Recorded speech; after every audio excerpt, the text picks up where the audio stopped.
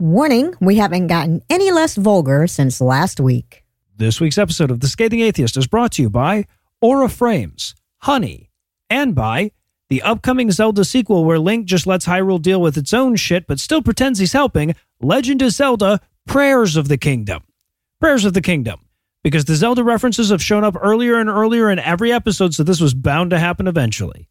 And now, The Scathing Atheist. Hi, I'm Matthew Cutler. I'm an autistic atheist variety streamer on Twitch, and this week it's my turn to tell you that we did in fact evolve from filthy monkey people.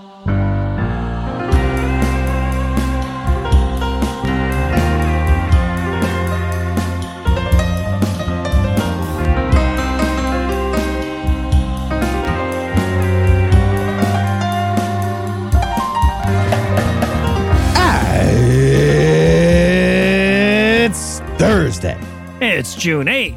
And it's the Festival of Corpus Christi. Nice. Cannibals on parade. Fantastic. I'm No Illusions. I'm Eli Bosnick. I'm Heath Enright. And from Treason Links, Bedminster, New Jersey, Ann Arbor, Michigan, and Waycross, Georgia, this is The Scathing Atheist. On this week's episode, Governor Hochul flickers into existence for a brief second of mattering. Anti-choice Republicans in Oregon threaten to take their nothing and go home. And we'll talk to a former shiny happy person. But first, the diatribe.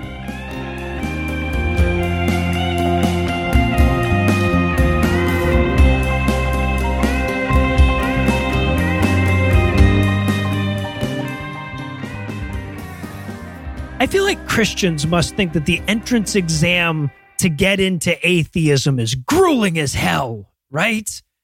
Because the second you tell them you're an atheist, they expect you to be an expert on every single subject that ever earned its own ology. I was recently on the Sunday show with Matt Dillahunty. We were talking about this phenomenon, and this is how it goes. You're like, oh, I don't believe in God. They're like, oh, you don't believe in God, huh? So where does the universe come from? It's like, yeah, man, thanks for keeping your ask so manageable, but okay. All right, now I got to go. I got to learn about cosmology to justify my atheism. That's all right. I'm interested in space shit anyway. Let me go do that. Then you come back and it's like, oh, you don't believe in God, so you think we came from monkeys. All right, well, now I got to add biology, apparently. And then it's, oh, you don't believe in God. Well, how do you explain this layer of sediment in the earth if it's billions of years old? So we add geology. And then how do you explain this account in the Bible? So we got to add ancient history. And what about this biblical prophecy that clearly predicted this modern event? So we got to add textual criticism. And then where do you get your morals from? So we add ethical philosophy. And then where do you get meaning from? So we add all the other philosophy. And then how do you explain this experience that my cousin says she had when she was 14 years old? And you're like, for fuck's sake, I've already got 2 full course loads here. But here's the thing, as I'm sure you're already aware, there is no entrance exam for atheism, and we're not obligated to know about any of that shit. As atheists, we're not making any claims about any of that stuff other than, I don't think it was God. When somebody asks you, where did the universe come from? The only answer you owe them as an atheist from a logical perspective is, well, not a magical ghost. And that's assuming you owe him any answer at all, which, given how frequently we encounter these questions in bad faith, is a mighty big assumption. Now, of course, it's not always a deliberate obfuscation. Sometimes it is. William Lane Craig famously tries to debate history with philosophy experts, science with history experts, and philosophy with science experts. But more often than not, those are just the questions that first occur to the theist to ask you. After all, for most believers, their religion underpins everything in their lives. I don't know anybody who would say that about their atheism. Like I record multiple shows every week about atheism. I have for a decade. I attend atheist conventions. I have a drawer full of atheist t-shirts. I've written 3 books about atheism. And even I wouldn't reserve as high a place in my day-to-day life for atheism as even the average lukewarm Christian would for God. See, for an awful lot of incurious religious folks, the answer to every question is God did it. When they reach the end of their intellectual curiosity, which is often a mighty short road with these folks, there's a sign there that just says God did it. So before they can even consider your worldview, they need a replacement answer for pretty much every fucking question that there is. Their indiscriminate prance through the course catalog seems perfectly logical if you consider it from that admittedly already illogical perspective. But that still doesn't mean that you owe them polymathery. I know I get sucked into these kind of arguments constantly because I'm actually interested in cosmology, biology, ancient history, philosophy, etc. And I also get that I'm very often asked these questions with perfect sincerity. So I start to feel like my ability to sell evolution or the Big Bang might actually be the difference between someone becoming an atheist or maintaining the voluntary yoke of religion. The pressure's on, right? But in truth, most of the time, I'd probably be better off sending them to an expert in whatever field they're asking about, and instead simply emphasizing the fact that God isn't a beauty pageant runner-up who gets to step in if the Big Bang is unable to fulfill its duties as a theory of cosmogenesis.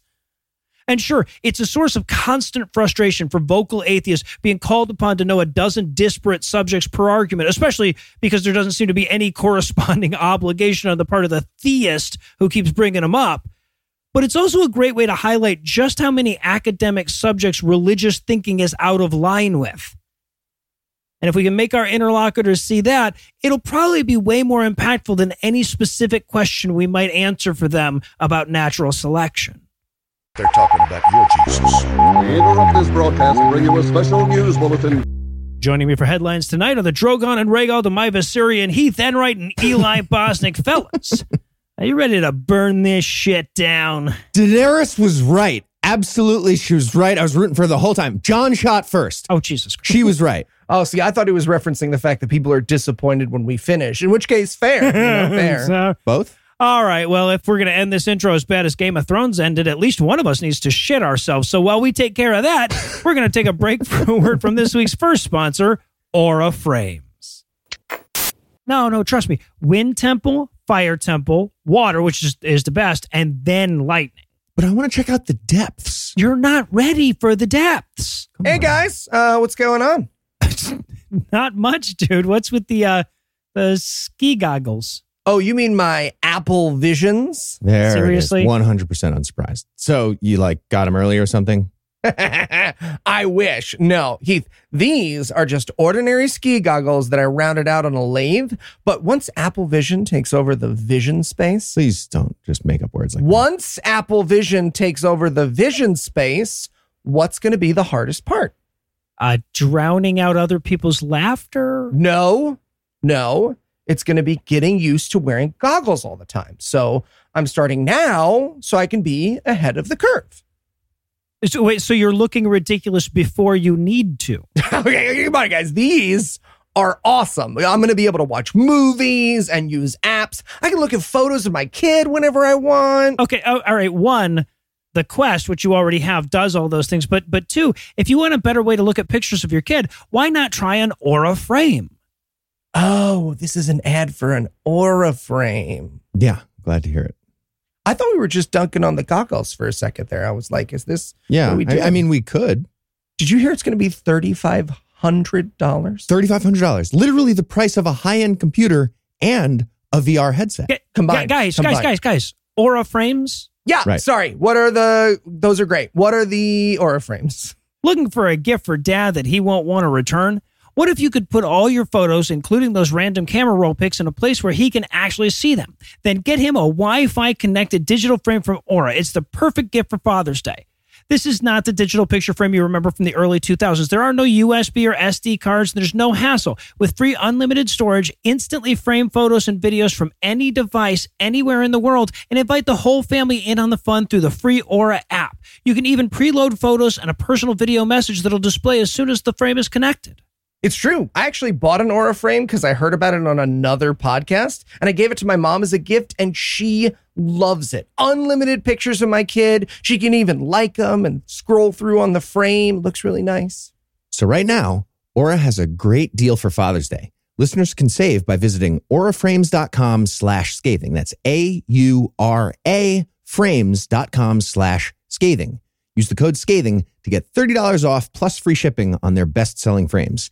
This deal ends on June 18th, so don't wait. Terms and conditions apply. All right, Noah, thanks. Sorry. Did goggles hurt your face? Yeah, but it's okay. The Apple ones only have a battery that lasts 2 hours. 2 hours. It's okay. You can plug it in. Oh, you can plug it in. And now, back to the headlines. In our lead story tonight, The Oklahoma School Board approved what will be America's first publicly funded religious charter school this week, in a move that even the state attorney general calls unconstitutional.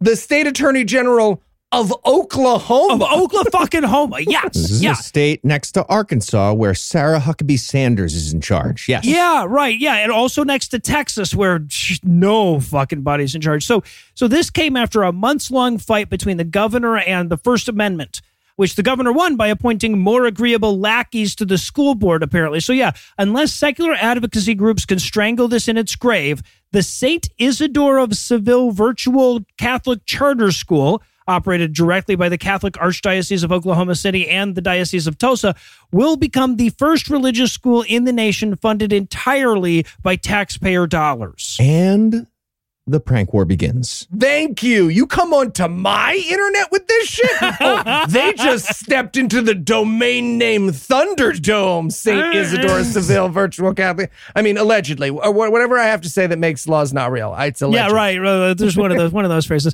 So Christian. First of all, well done. So first of all, quick thanks to Bruce, who was the first to send us this story at scathingnews@gmail.com. Yeah, I also got an email from my mom about this one. It just had the link and it said, get your shit together. Right? As if like I have to like D-up with atheism. Like I got to talk to my boys at atheism and deal with this. Wait, gentlemen. Are you telling me that based on those two stories, if listeners send us atheist news to scathingnews@gmail.com, statistically, Heath will be capable of loving 50% of them? What? He does have you there, Heath. Damn it. Does he? Yeah, The kind of. math checks out. But of course, we've also been following this story since April, when the board first unanimously rejected the Archdiocese's application. But after applying an overbroad interpretation of the already quasi-constitutional Supreme Court decision Carson v. Macon, that's the decision from last year that forced Maine to make supplementary funds available to religious schools, they were able to convince 2/5 of the board and the governor, who got to appoint the fifth, that it was legal. So as of this week, they're going to go ahead with it. Yeah, but they might find sign up a little difficult because when you Google Saint whatever online Rape Your Kids Academy, you don't actually get their website till page 7. Oh, really? 7 of the Google results is where you actually get the school. Now, it's easy to lose track of how bad this is because of the various incremental steps that we've been taking towards it over the last few years. But make no mistake, this would be a huge step beyond the already egregious violations that we've seen. We're talking about redirecting an estimated $23.3 million of taxpayer funds away from secular schools and towards explicitly religious ones. That's over the next 5 years. In Oklahoma. Yeah. Where the schools probably aren't doing great. I would imagine the public schools there. Yeah. Right. And these, of course, religious schools are not required to, for example, certify their teachers. Cool. Or hire LGBTQ people, or not fire someone for getting pregnant. Gross. And by the way, I should point out that $23.3 million over 5 years, that's their estimate. So that's the low ball. Yeah. And again, we're talking about Oklahoma. That's like $200 million in today's money. So. Yeah. Well, each student needs a fan to simulate the wind coming sweeping down the plain, you see. Yeah, right. No, at this point.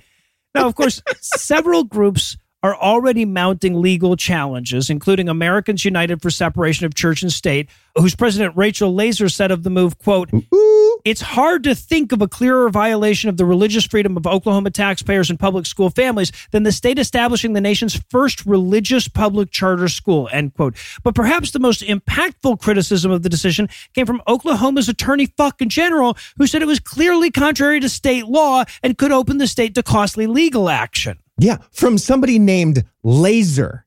Y'all are in trouble. That's a gladiator. An Right, no, American she'll kick your zap. fucking ass. Yeah. Also, imagine thinking the worst thing about destroying the separation of church and state is this is going to cause some legal fees. Yeah, right. Well, it is Oklahoma, and he is a Republican, so that's the best we can hope for.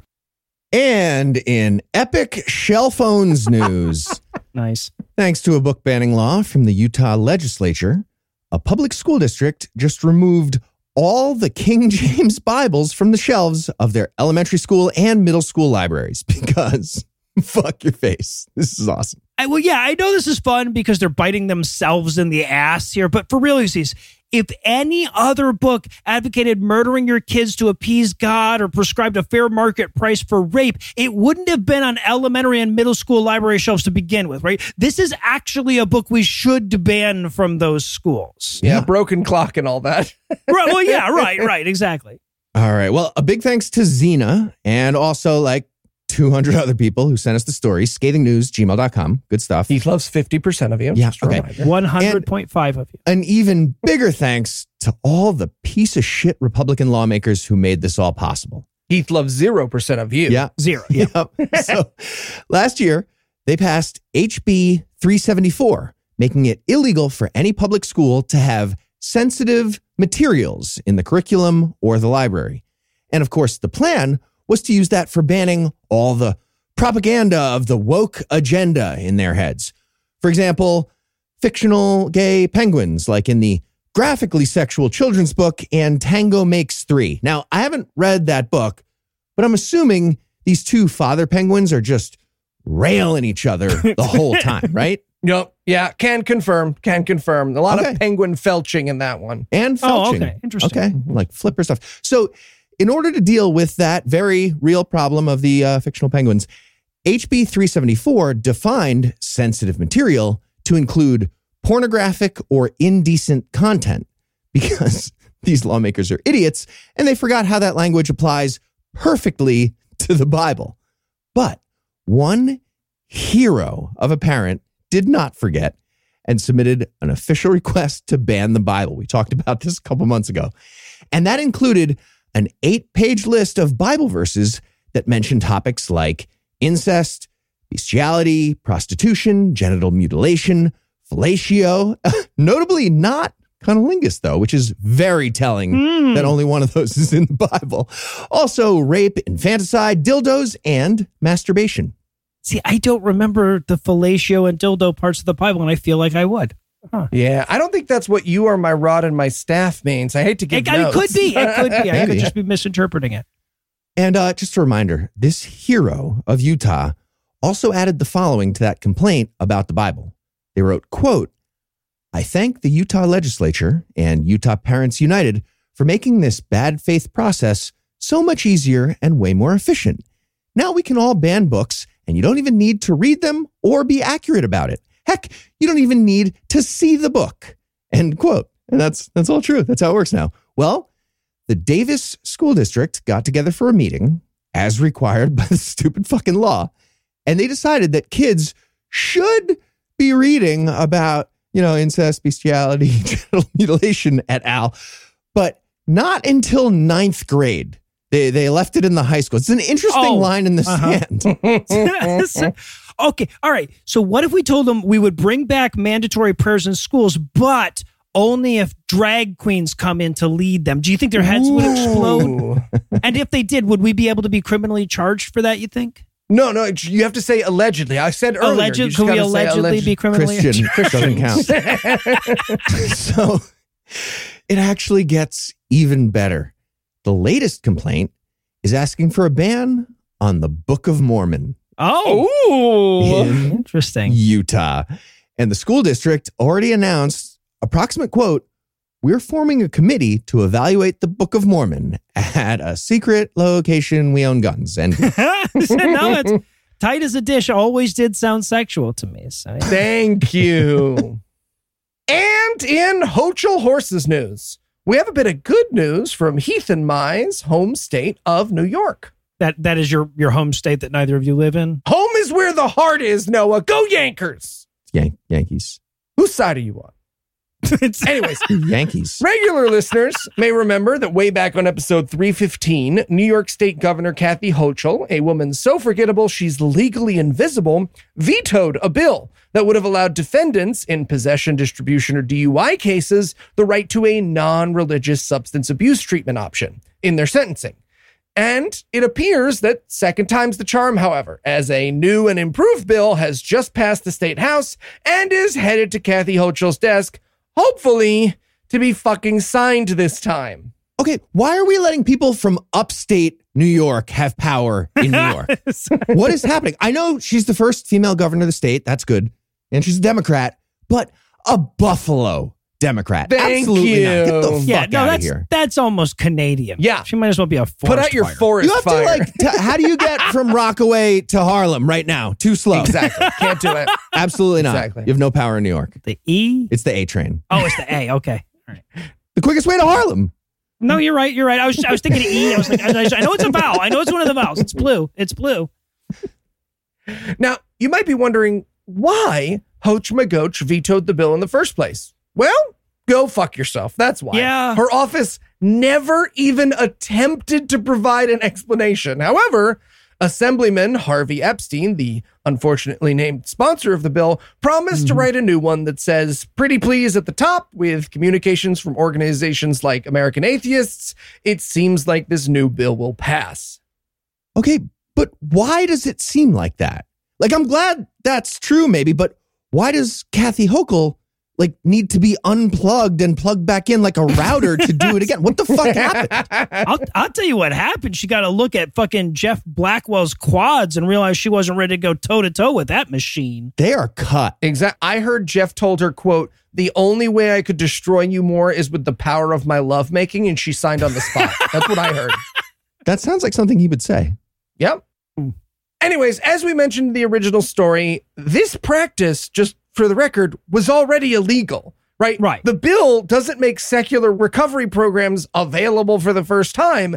Instead, it just eliminates the step where secular defendants have to sue the state and win in order to be given a non-religious alternative. This bill is more about ending the waste of everyone's time and money than anything else. And yet, there will still be people learning about their options for the first time because of this bill. Yep. There will be defendants who won't just go along with whatever they're sentenced to in hopes of not pissing off their judge. A risk that we've learned on this podcast many times is very real. So, yeah, I mean, however late it may be, this is indeed good news. All right. Well, it's very rare that I get to introduce a sponsor on an up note, so we're going to take that opportunity to pause from a word from our second sponsor this week, Honey. Hey, podcast listener. I'm Eli Bosnick. I'm Heath Enright. And I'm No Illusions. Today's episode is sponsored by PayPal Honey, the easy way to save when shopping on your iPhone or computer. But did you know it only takes a few seconds to get it? That means if you go to add it to your laptop or iPhone right now, you could be done before this ad read is even over. We'll even help you do it. Here, open your browser right now. Wait. What if they're driving? You can do stuff on your phone while you're driving. Nope, you No, sure can't. Don't do that. Oh, I mean, you can, though. I know. No, moving you on. can. Honey is the free shopping tool that scours the internet for promo codes and applies the best one it finds to your cart. What do you do if you get a text message? Imagine you're shopping one of your favorite sites. When you check out, the Honey button appears and all you have to do is click Apply Coupons. Wait a few seconds as Honey searches for coupons it can find for that site. If Honey finds a working coupon, you'll watch the prices drop. So you pull over if you get a text message while you're driving? This is insane. Just don't answer it. What? Why, yes, Heath and Eli, Honey has saved me money. I use it when shopping online, and I've saved money on everything from food delivery to Christmas baskets for friends of the show. And Honey doesn't just work on desktop. It also works on your iPhone, too. Just activate it on Safari on your phone and save on the go. While you're driving. Not while you're driving. Getting Honey seriously only takes a few seconds. And by getting it, you'll be doing yourself a solid and supporting the show. Get PayPal Honey for free at joinhoney.com/scathing. That's joinhoney.com/scathing. Honey, please drive carefully. Missing out on savings. Now, you can do it when you get home. Or not. And in Pride Cometh All Over Thy Tits news, the Christian television phenomenon let Chosen, which you may recall from purposely vandalizing their own billboards last year in a marketing campaign designed to cash in on Christianity's persecution fetish, is currently filming their 4th season, and they decided to tease fans of the show with a little behind-the-scenes featurette last week, but visible at the extreme left of the screen and occupying less than 4% of the total visible area for literally 3 seconds of a 6.5-minute video was a pride flag. Anna? What are the guys talking about? It's the newest, the greatest Christian freakout. That's right. Christians are furious over the lack of sufficient bigotry on set. Turning Point USA blogger John Root was the first to draw attention to this in a tweet where he highlights the tiny, barely visible smudge of spectrum and says, quote, hey, at The Chosen TV, can you explain why there's a pride flag on set? End quote. The comment section of the video itself is predictably filled with elaborations on Root's concerns, including multiple demands for apologies to Christian viewers, calls for boycotts, and threats to withdraw funding from the almost entirely crowdfunded program because a person who works on the show supported a human right. Yeah. All right. So the new game, this is going to be fun. Sneaking rainbow stuff into every single Christian production of anything ever that you have access to. Yep, exactly. Photons are already being dispatched. And Fuck yeah. so many Heath points for anybody who pulls off a good one. Seriously, make it happen. I was going to say, not to give direct instructions, but I know we have a listener who works on David A.R. White movies and TV shows. Yep. You didn't get us Sure into does. God's Not Dead 3, man. Come on, you owe us. Yeah, right. Exactly. You owe us. Promises broken. Just keep changing your shirt and like it spells out a rainbow over time. Just and they Roy G. don't catch Bivet on it. them? Yeah. Yes. Yeah.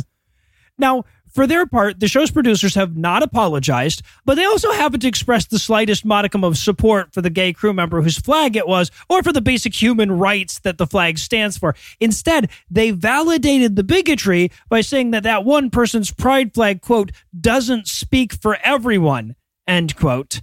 And look, as a crowdfunded project that relies on atheist support, we often joke about how much more money we would make if we decided to find Jesus. So it's kind of nice to be reminded once in a while what a fucking curse it is to cater to a Christian audience. Exactly.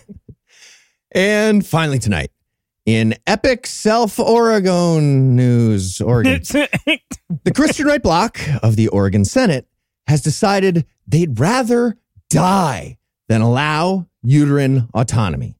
And I think that is so brave of them. I love this for them. They should definitely keep doing that. Just lose all of their jobs right in our fucking faces, or literally die. Whatever y'all are thinking is super cool. Love this. Brave. But seriously, that appears to be their plan. 13 anti-choice lunatics have been refusing to show up for any voting in order to prevent the required quorum and keep delaying a bill that would codify Roe into state law. But if any lawmaker rings up 10 unexcused absences in Oregon, they're no longer eligible for re-election. And these people do not seem to understand how this works at all. Look, folks, I know it's weird that we have rules describing the appropriate length of the pouty conniption fits by which we govern our nation, but we do. We actually do have those rules. We do. Yeah, Oregon does at least. So thanks to Weston for the link, scathingnews@gmail.com. Heath loves half of you, Weston. Yeah, okay. Half of you. So here's the backstory. Heading into last year's election, Republicans made a big push to overthrow the Democratic majority in the Oregon State Senate for the first time in 20 years. And they got some huge financial support, including from local billionaire Phil Knight. He's the founder of Nike, named after the Greek goddess of victory. So they lost. Big anti-Nike on that. Democrats held the Senate. And another thing that happened in that election, Oregon voters approved Measure 113, which amended the state constitution to include that rule about 10 unexcused absences. And also on top of that, just for spite, Senate President, Democrat Rob Wagner, also added a fine of $325 for each day they miss. Oh, nice. I mean, not getting paid for the days that you refuse to show up for work because you're in a snit wouldn't normally be classified as a fine, but call it whatever you got to call it. Nor I a guess. spiteful boss. It's just like, no, I'll pay you when you're here at work. Right. Can't help but notice you gentlemen are bringing this up right before my vacation. Just say what you want to say, okay? All right, so we're also bringing it up right after I took a week off to play Zelda. So I don't know who this is directed at, honestly. So that brings us to last month when Democrats in the state Senate proposed a bill that would protect abortion access and gender-affirming healthcare. Anna? That's right. Of course, the Christians had a freak out about that. And those 13 Republicans refused to show up for work at their jobs of fucking work in order to block the 2/3 quorum that's required to vote on a bill. And now 10 of those 13 Republicans, and counting, have gone over the absence limit and they cannot be reelected. And just for context, the entire state Senate is 30 people. Well, but also important context, they can only lose this battle. Yep. Right? Like there's literally no way for them to win anything here. Not going to happen. Okay, but what about the loyalty from voters who can't elect them that they just won? Try running for governor, all of you. Yeah. Ooh, as a team. Well, speaking of team, these idiots are calling themselves the Oregon 13. Oh, fuck you. Yeah, because their situation, it's just like being wrongfully jailed during the civil rights movement. Same thing. Right. And they set up the Oregon 13 Constitutional Defense Fund, hoping to crowdfund a free speech legal challenge against that democratically approved state law during which the people freely spoke at the ballot box.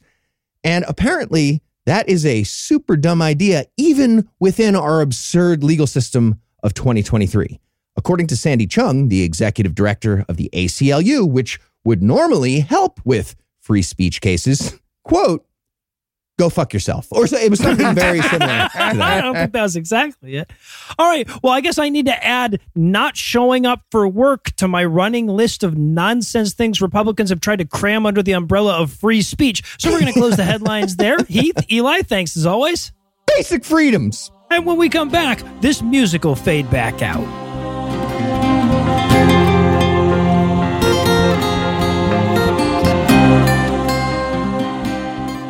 Trigger warning. The following interview includes discussions of emotional, psychological, and physical abuse. Listener discretion is advised. Every once in a while, the mainstream media glances up from whatever vampire superhero reboot prequel they're regurgitating and realizes that there's this huge group of Christians openly trying to subvert our government and replace it with a Handmaid's Tale-style dystopia, and maybe they should acknowledge that. Well, such is the case with Shiny Happy People, an amazing new documentary miniseries on Amazon Prime that looks at the dark side of the Duggar family of ex-teen kids and counting fame, as well as the IBLP, the fundamentalist ministry that undergirds their twisted family dynamic. Well, among the voices featured on this series is that of my guest tonight. Chad Harris grew up in the IBLP. He shares his experiences on TikTok under the account Archradish, as well as on this documentary, and he's here tonight to share them with us. So, Chad, thanks for coming on the show, and thanks for everything that you're doing to expose this abusive lunacy. Oh, thanks for having me, Noah. And hey, it's a huge honor to talk to you. I've been listening for years. Right on. Well, yeah, we met a couple years ago at the American Atheist Convention in Atlanta. I believe you were there on the TikTok panel. Is that correct? I was not on that panel, but a lot of my friends were. I'm good friends, with pretty much everybody on that panel. But I've been telling my story on TikTok for quite some time, and we've all kind of gathered a little community around that. We all have different experiences, of course, and how we were engaged with religion, before we all became atheists or before we all became publicly known as atheists. And yeah, they're just a really great bunch. I really am proud of them. Yeah, I've met some amazing people. It's always like that at these conventions. You meet so many amazing people and you're like, okay, well, that's 27 people I need to interview. And then, some of them take a little while. So obviously one could spend 4-hour-long episodes answering this question and just really scratch the surface. But in broad strokes, for people who haven't seen the documentary, can you tell us what is the IBLP? Is it a church? Is it a religion? What even is this? It's so much bigger than any of those things, actually. It's an entire organization. It was started in the 60s and 70s by a man named Bill Gothard, who essentially just as a graduate from Wheaton College came up with this idea for a system he called the Institute in Basic Youth Conflicts, where he took a whole bunch of the societal upheaval that came about through, integration, through the feminist movement, through all the different movements of the 60s and 70s, civil rights and what have you, and determined that to try to appeal to the conservative, narrow-minded folks out there, that the real problem with America was that people were disrespecting authority. And if the youth of today would just start to learn to respect authority again, then our country would be great. And if that sounds familiar, it's the same song, different verse today, but he was doing it before it was cool, as it were. So he started the Institute in Basic Youth Conflicts in the 60s and 70s, and eventually expanded that into the Institute in Basic Life Principles, which came about when he developed his idea of core principles that every Christian needed to have in their life to be successful. From there, he stumbled into the homeschooling movement in the 70s and 80s, and that was when things really took off, when he expanded it into the Advanced Training Institute of America, or ATIA. And that was when IBLP really hit the biggest that they've ever been in well, frankly, in their entire history. So I want to hear more about your story growing up around this. So first of all, did you grow, this is obviously heavily associated with the Duggar family. Did you grow up in one of these huge quiverful families? Not at first. I grew up in a relatively normal, and I say that in the broadest terms possible, relatively normal independent fundamental Baptist family. My dad was an independent fundamental Baptist preacher, and I was actually the fourth of four children to start with. I was kind of born sometime after my older brother. I was an unplanned child, and my folks took the opportunity to let me know that at every moment they could. But when I was about 6 or 7 years old, my mother went to an OBGYN who convinced her to join the Quiverful movement. And for those not familiar, Quiverful is just simply the idea that Christians should try to take over the world by overpopulating it. The idea is that you have a quiver full of arrows, aka children, that you're able to shoot out against Satan, and you should trust God to give you as many arrows or ammunition as possible to do so. So this actual OBGYN told my mother that she should consider turning over how many children that she had to the Lord. And so, 7 years after I was born, I had 2 younger siblings. And so I became the fourth of 6. So it was one of the things that was really heavily promoted in the IBLP, because from the Quiverful movement, we went straight into the IBLP itself. The IBLP borrowed a lot of ideas from the Quiverful movement, and Bill Gothard taught that, having as many children as possible would bring about the societal change and the respect of authority that he had been teaching all along. Matter of fact, they didn't touch on this a whole lot in the documentary, but they would actually have entire choirs full of children that were purported to have been born from reverse vasectomies. So, after children were conceived, after the father had a reverse vasectomy, they would, grow up and train them to sing in these choirs to show see how many people have, really answered the call of God or whatever. Wow. And it was just sick. All right. So you've already touched on the homeschooling being sort of at the core of the growth of this organization. So can you tell me a little bit about your education? Were you pulled out of public schools to be homeschooled, or were you always homeschooled? I was always homeschooled. My older siblings had all gone to either public or Christian school at some point in their lives. But my folks, even before we got into IBLP, decided to, try to go ahead and homeschool me from the start. They had trouble finding a curriculum, and I believe that the move into ATI, the homeschooling branch of IBLP, came about because they were looking for something that would work for both my older brother and myself. Bill Gothard was a consummate salesman, and he promised that if you followed ATI, you would receive a pristine Christian education. You would even have enough education to qualify for pre-law and pre-med if you followed his bizarre-ass teachings. So I went from doing relatively normal Christian homeschooling stuff, which in and of itself is a whole subject, to going by these just weird ramblings of Bill Gothard, in which he would take the entire Sermon on the Mount, Matthew 5, 6, and 7, and try to pull all these academic subjects out of every line of the Sermon on the Mount, which you can't do that. Spoilers, but no. Yeah, all you end up doing is coming up with, total nonsense. Now, obviously, I feel like I'd be remiss to talk about this subject at all without talking about the abuse fostered by IBLP. So to the extent that you're comfortable talking with us about it, of course, what kind of abuse did you experience and witness growing up around this organization? So IBLP was, very focused on authority, like I said, and to really emphasize that, they would teach parents how to physically spank, and I'll just go ahead and say it, abuse their children until they absolutely could not put up a resistance anymore. And this is one thing I know that they cover in the documentary, a concept called blanket training, in which they would put infants on a blanket, entice them to crawl off of it, and punish them when they did. I do remember seeing that growing up quite a bit. I was too old when we got in to really experience that myself. But I do remember that I was spanked and abused for long periods of time physically. And the goal, according to my folks when they did it, was to get me to stop registering an emotional response at all. If I cried out, I would just be beaten until I didn't. If I expressed any kind of sadness, I would be beaten until I didn't. And I got really good at blocking out pain, which led to a lot of health effects later in life. I'll you can just imagine. Yeah. But this was very common among a lot of kids I saw growing up. And I always felt like I kind of got off easy because I knew of other kids who were very, very much like physically harmed and in some cases, developed even worse physical maladies throughout their entire life.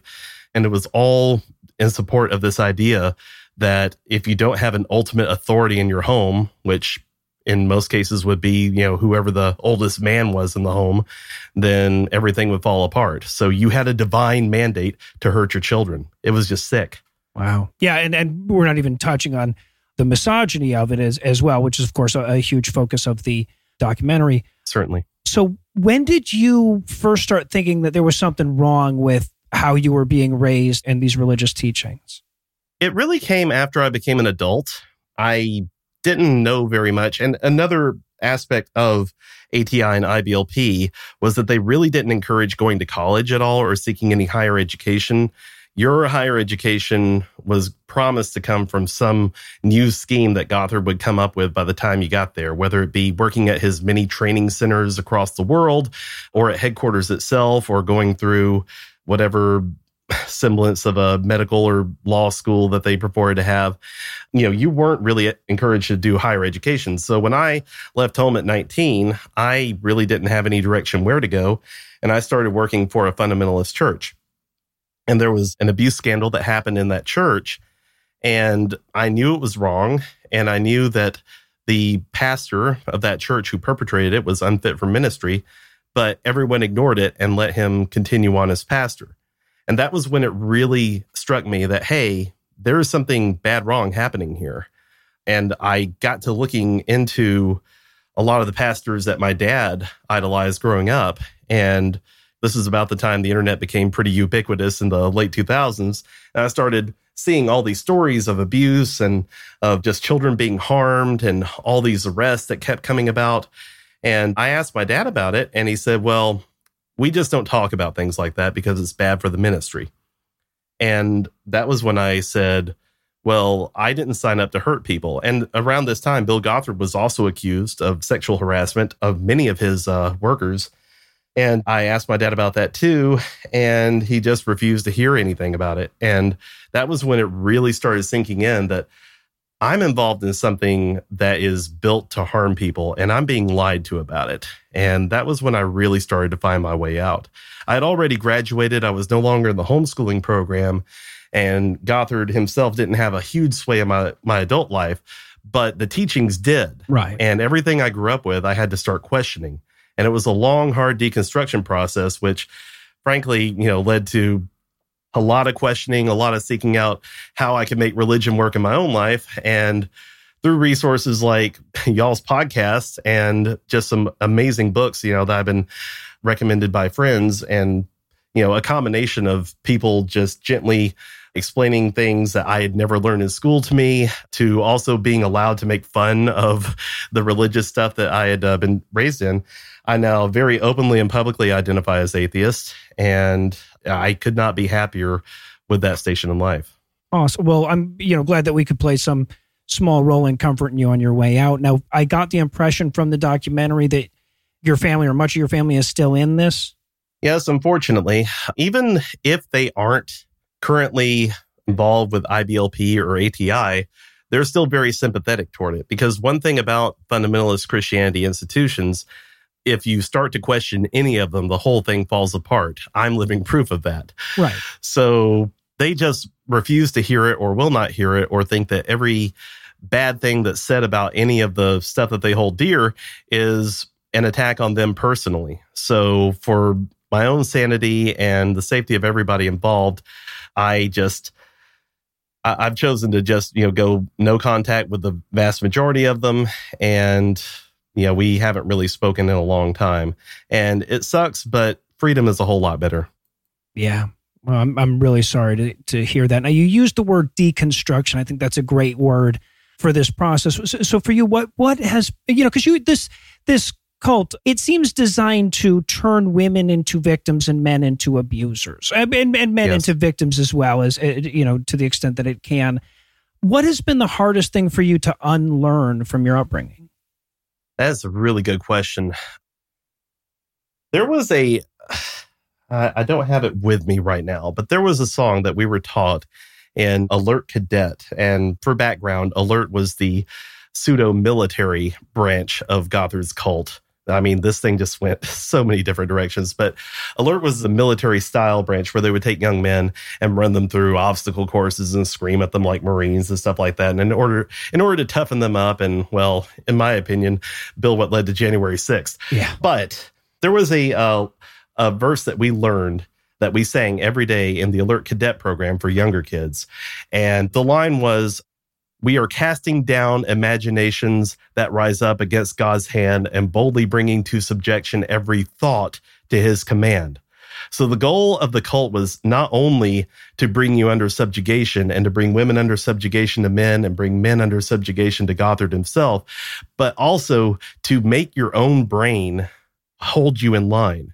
Like, the idea was that your thoughts could not be trusted, so you had to constantly examine every single thought you had and make sure it was approved. Not just every word, deed, or action, but every thought could potentially be something that could cause you to be harmed. We were threatened with illness. We were threatened with bankruptcy. We were threatened with all these horrible things if we even had a stray thought that didn't fall in line with what the cult taught us. So it was really good at teaching us how to keep ourselves in line, and breaking out of that brainwashing was probably the worst part because, you know, as I was starting to question things, and, you know, when I first started, deconstruction wasn't even a term. Mm-hmm. I just started out saying, well, everything I was raised with seems to be wrong on some level. So I'm just going to go back to the basics, which at that time was, I believe in God, I believe in Jesus. Let's just see what happens from there. And after a year of trying to make that fit, I had to tell myself, I'm going to have to break down what I believe even further, aren't I? And that was the start of my journey to atheism. But even getting to that place where I could be comfortable questioning the very core beliefs that I was raised with, even as a child, my brain had done such a good job keeping me from ever doing that, that giving myself the freedom to do that was the first, the hardest, and the biggest hurdle.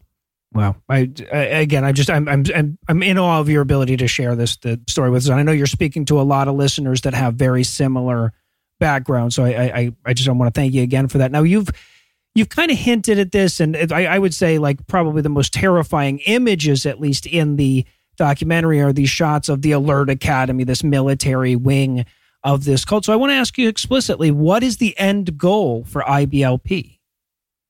The end goal from IBLP, as they stated, was to, well, essentially world domination, as I said in the trailer and in the documentary itself. We were taught that we would be the generation that would bring America back to God and would eventually, you know, lead to a chain of events bringing on the second coming of Jesus Christ, where he could set up his kingdom here on earth. That was what we were taught. Now, personally, I believe that the real goal of IBLP was to make Bill Gothard rich. Right. But that's not how it was sold to us. And when you get a bunch of impressionable young people, especially young men, who are taught that, you know, they're inherently special because of the fact that they are men, they identify as men, they've been assigned that, and they have some kind of spiritual authority over others. And you run them through all these drills and all these things to try to, you know, build them up as like some kind of warrior for Christ. And that is literally what they called us. You know, we were called warriors. We were called the Christian Marines. They were like, you know, other Christians are just lukewarm, but you are the cream of the crop. You are the ones who will absolutely bring on this new era of God. It was, I mean, that's heady stuff, especially when, you know, you're, for lack of a better term, you're a dumb teenager, you know? Right. And to be instilled with this and to be told that you're better than everybody else, that is shocking. That is dangerous. And that is exactly what you see in organizations like the Proud Boys and similar groups today, because this shit works. Cults use these tactics over and over because they work. Yeah. And until we realize that, we're not going to solve the problem of why it keeps happening. So now, is there anything that you wish had been included in the documentary that wasn't? Oh, there's so many. And I know that they couldn't get into everything. 100% am pleased with what they did cover. In 4 episodes, it's really hard to cover what you need to, because anytime I've tried to explain this to folks, I sound like I have a pushpin board with crazy strands of yarn going all over the place. Like, you gotta believe me, it's a cult. Well, there's so many acronyms. Exactly. Right. It was designed to be confusing. I thoroughly believe that. One thing that I wish that they had have gone into was more of the misogyny and more of how men were conditioned to be abusers. And for folks like me, who I never really matched up to what their version of manliness was, I'm a boring straight white male, but I was also a very nerdy kid. I didn't have much interest in the outdoors or athletics or anything. You know, I had a Commodore 128 that I loved to play around on. And, that was my toy growing up, right? So when I was out there doing all this stuff with Alert Cadet, I very clearly did not do well. I failed at most of the obstacles. I fainted when I tried to rappel off the tower. And I was told that the reason that I failed at all this was because I was not spiritual enough. And it wasn't because I had any physical conditions or any kind of proclivities to not do this sort of thing. It was because I didn't study my Bible enough. And if I just had enough faith, I would be able to do all this. Well, that was complete and utter nonsense. But even though it never really quite worked with me because I just simply physically could not do all that, I do know of many other boys who were of my age who went all in on that to try to please Bill Gothard, their fathers, and to not be a disappointment.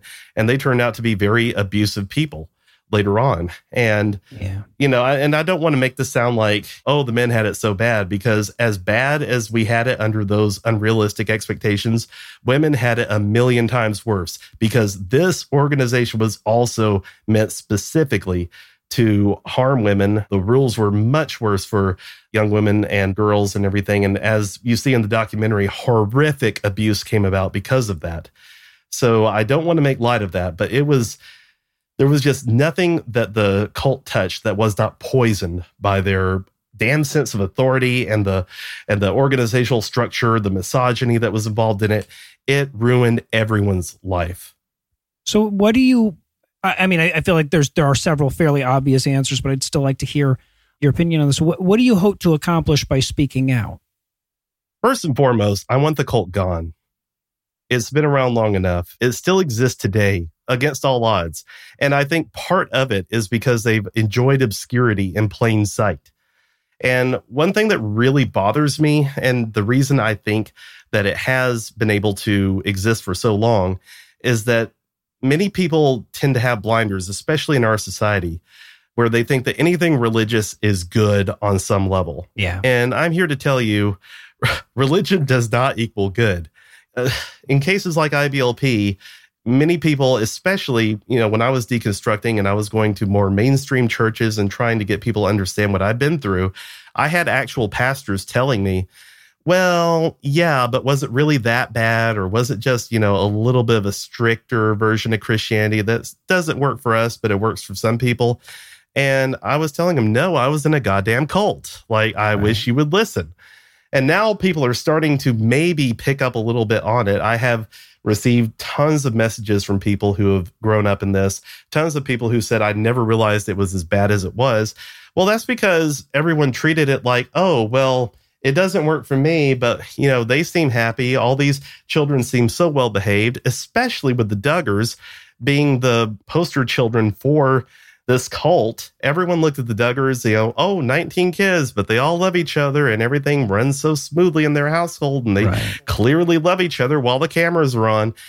And one thing that I love about how this documentary really pursues that is that they showed no, it was all a bunch of lies, and these lies permeated the entire cult, not just the one family.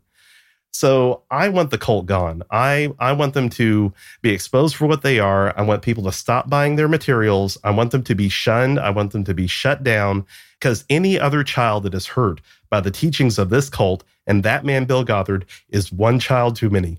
I have said this from the time I started speaking out publicly till now. It needs to stop now. Another thing I want people to take away from this is to go back, look at the Christian nationalism problem we have in this country right now. If you go back far enough, you will find a nexus to IBLP in all of this. They have been playing this game since the 80s and 90s, and many powerful politicians, many powerful policymakers are embroiled in all this. I'll give you one example. Michael Ferris, who is the leader of Homeschool Legal Defense, which came along about the same time as ATI, had close ties with Bill Gothard from the very beginning. This was a man who actually co-wrote the 1776 project that Donald Trump himself commissioned. And it was overturned by Joe Biden on the very first day of the Biden administration. So these people who have been involved with this cult have had the ears of politicians all along. And the sooner we realize that and how that came about, the sooner I think we can address some of the problems we have today. Wow. Yeah, no kidding. And that's the real shame of it, is that the documentary, it really like tucked a lot of that stuff. And again, I don't say this as a criticism to the documentarians. They were trying to cover a lot of stuff, but really it just stuck all that stuff in the last 10 minutes and like, oh, by the way, that's also the reason the country's burning down.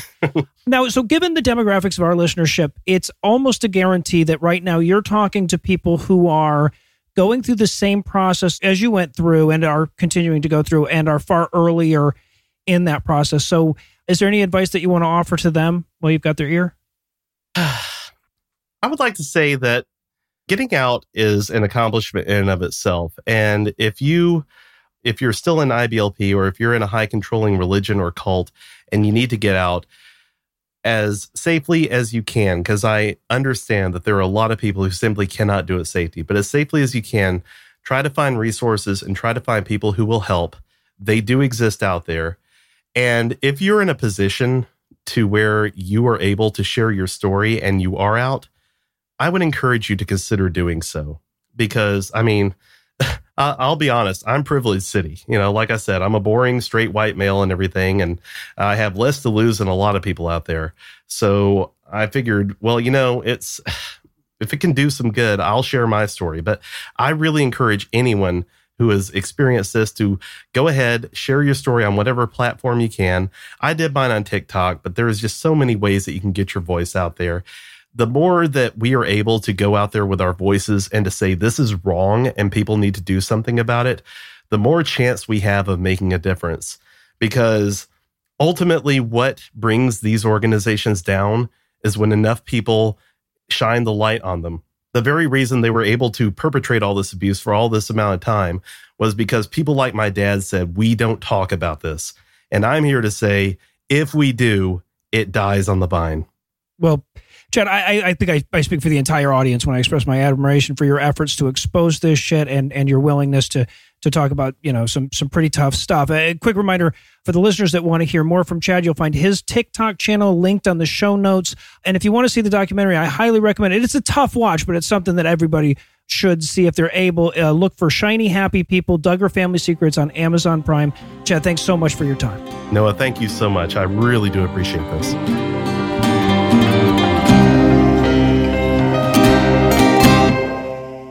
Before we get back to exploring Hyrule tonight, I just want to get back to exploring Hyrule, so we're going to do this quick. That's all the blasphemy we've got for you tonight. We'll be back in 10,022 minutes with more. If you can't wait that long, be on the lookout for a brand new episode of our sister show's Hot Friend God Awful Movies, debuting at 7 Eastern on Tuesday, and an even newer episode of our half-sister show Citation Needed, debuting at noon Eastern on Wednesday.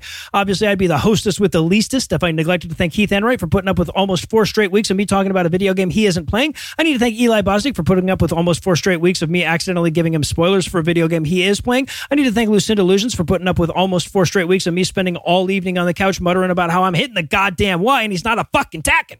Also need to thank Matthew for providing this week's Farnsworth quote. If you'd like to check out his Twitch stream, be sure to check the show notes for a link. But most of all, of course, I want to thank this week's best bipeds: Mark, Chuck, Stephen, Mike, Kurt, Poss, Minnie, Jolene, Princess of Power, Chris, Cheryl, Jackson, Dylan, Olivia, Rufflebutt, Sarah, Paul, and Mike. Mark, Chuck, Stephen, Mike, and Kurt, whose dicks hit the ground when they pee off the edge of Sky Islands. Poss, Minnie, Jolene, Chris, Cheryl, and Jackson were so badass they could bridle a Lionel. And Dylan, Olivia, Sarah, Paul, and Mike were so bright they don't need bright blooms to explore the depths. Sorry, those all make perfect sense if you play Tears of the Kingdom. Together, these 16 savory secularists supported our serialized sacrilege this week by giving us money. Not everybody has the money it takes to give some to us, but if you think you're up to the challenge, you make a per episode donation at patreon.com/scathingatheist, whereby you'll earn early access to an extended ad-free version of every episode, or you can make a one-time donation by clicking on the donate button on the right side of the homepage at scathingatheist.com. And if you'd like to help, but not in a buying a free thing kind of way, you can also help a ton by leaving a 5-star review, telling a friend about the show, and following us on social media. And speaking of social media, Tim Robertson takes care of that for us, and our audio engineer is Morgan Clark, who also wrote all the music that was used in this episode, which was used with permission. If you have questions, comments, or death threats, you'll find all the contact info on the contact page at scathingatheist.com.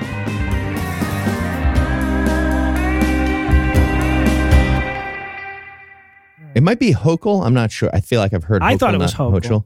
Yeah, but I don't know that I've ever heard it pronounced, to be honest. I'm happy for her name to be said wrong. Also, Yeah, I'll say it a different way in each. Okay, yeah, there you go. Then we can just pretend it's a bit. The preceding podcast was a production of Puzzle and a Thunderstorm LLC, copyright 2023, all rights reserved.